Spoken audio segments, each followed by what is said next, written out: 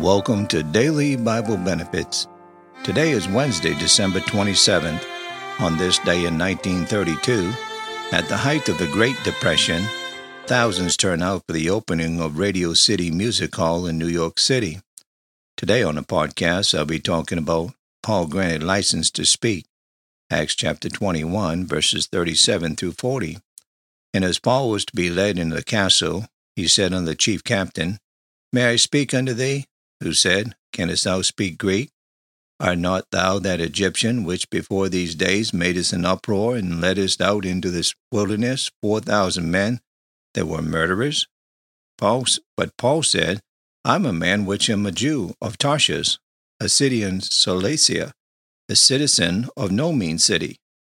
And I beseech thee, suffer me to speak unto the people. And when he had given him license, Paul stood on the stairs and beckoned with the hand unto the people, and when there was made a great silence, he spake unto them in the Hebrew tongue. Man overboard. There is a story of an Atlantic passenger laying in his bunk in a storm, deathly sick, seasick. A cry of man overboard was heard. The passenger thought, God help that poor feller. There's nothing I can do. Then he thought at least he could put his lantern in the porthole, which he did.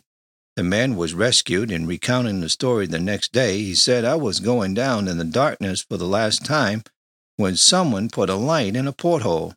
It shone on my hand, and a sailor in a lifeboat grabbed my hand and pulled me in. Weakness is no excuse for our not putting forth all the little strength we have, and who can tell how God will use it? Thank you for tuning in to Daily Bible Benefits. Have a good and godly day.